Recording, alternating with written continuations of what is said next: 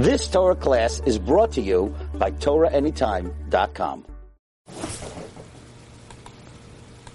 Recording in progress. Okay, good morning everyone. We're continuing Mishna Berura Daf Hashavua. We're learning Siman Lamed Tes Seif Aleph.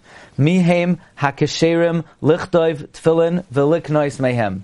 Who is authorized and kosher to write tefillin, and who could you buy from? Says the Mechaber, Seif Aleph, tefillin shekesavan eved or isha or katan. Tefillin that were written by a slave, a woman, or a minor. Afilu higia lechinuch, even if the minor reached the age of chinuch. Or kusi, or a kusi. Not meaning the gersa should not be a guy, but rather a kusi. Or mumar lavas gilulim, or a Jew who, regarding worshipping idols, is a mumar. Or moiser la'anasin, or someone who tattles. Psulin. Why? Mishum dechsiv u kishartam u kisavtam. Kol she'enoi bikshira. Anyone who is not commanded to tie tefillin, or even if someone is commanded but he doesn't believe in it, he cannot write tefillin. Says Mishna Berura, tefillin v'adin sevator mezuzah, oyisha v'adin tumtum ba'androgenes. Likewise, if their organ is covered up, or they have both, or were masupik, tehim b'chlal safek isha. So not only can a woman not wear, but a safek woman cannot write tefillin. Oy katan. Why a katan? Says Mishna Berura, v'kivan the alfina mikra. Since the source that you have to be included in kishira to do ksiva is learned out of a pasuk, be'inan shei dafka gadol mamish. You need mamish gadol.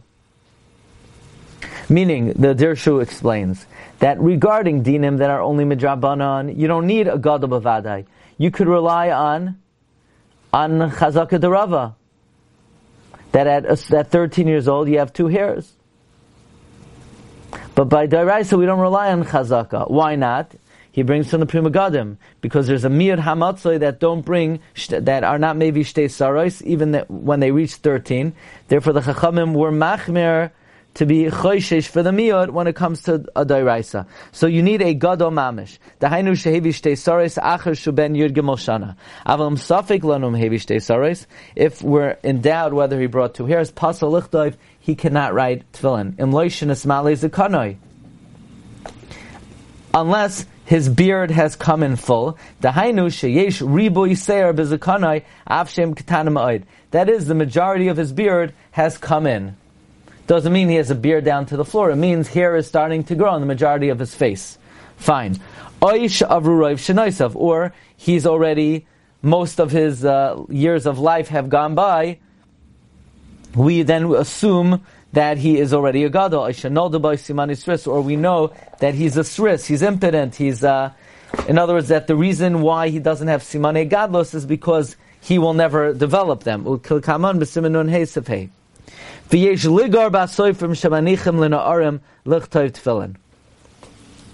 should scream at soifrim that allow children to write tefillin. So you thought that when people talk by davening, that's the only thing you're allowed to scream at people. Let's say during Chazar Sashatz, you see a guy talking. So the Shulchan Aruch says you have to scream at them. You thought that was the only time you have to scream in shul. No, there are other occasions. Also, if a guy brings a phone into a shul, that's another thing to be goyer and by. But also, soifrim that allow kid to write tefillin and are not medakdek, whether they bring simane gadlos, you should yell at them as well. Obviously, yell at them in a very nice way, but yell at them nevertheless. Look what we wrote in the name of Levush earlier.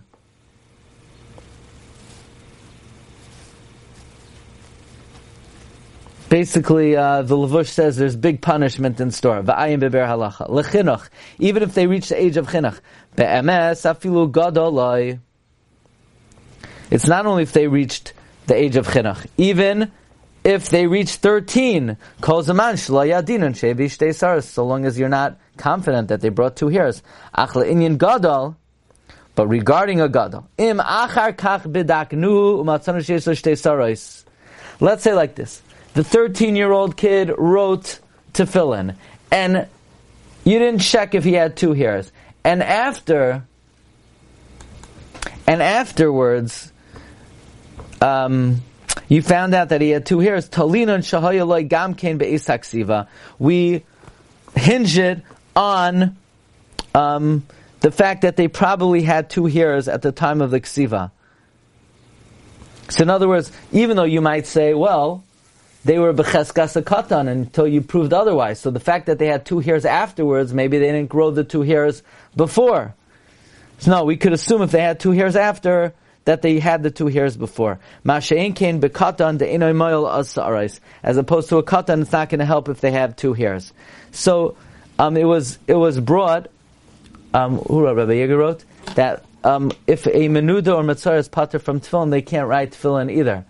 I think you could say, on the other hand, they could write tefillin, because if the reason why they're pater from tefillin is a sort of an external reason, they might be metameyed, or for whatever reason at that time they're exempt, but they're fundamentally chayiv in tefillin, because nobody would say that a guy who's distracted, who's not going to wear tefillin, can't write tefillin. He's be'etzem chayiv.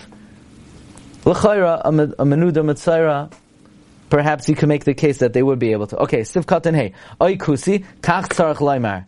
That, meaning not a guy, but a kusi. The oived gilulim, belav hachi pasal. Because, obviously an idolater is pasal, she'en kaisa lishma, because he doesn't write lishma. But even a kusi, who doesn't believe in it, would not be able to write tefillin.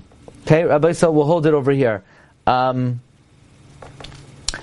Okay, I don't have the upcoming schedule exactly yet, but tomorrow we're not on. Okay, tomorrow, even though we learned last Friday, no share tomorrow. We'll resume Monday. Possibly Monday and Tuesday are also very short pages. We might try to do 2 on those days. Likely Monday and Tuesday will be double headers like today. Okay? Have a good day, everyone. Bracha v'atzlacha. Kol tov. Recording stopped. You've just experienced another Torah class brought to you by TorahAnytime.com.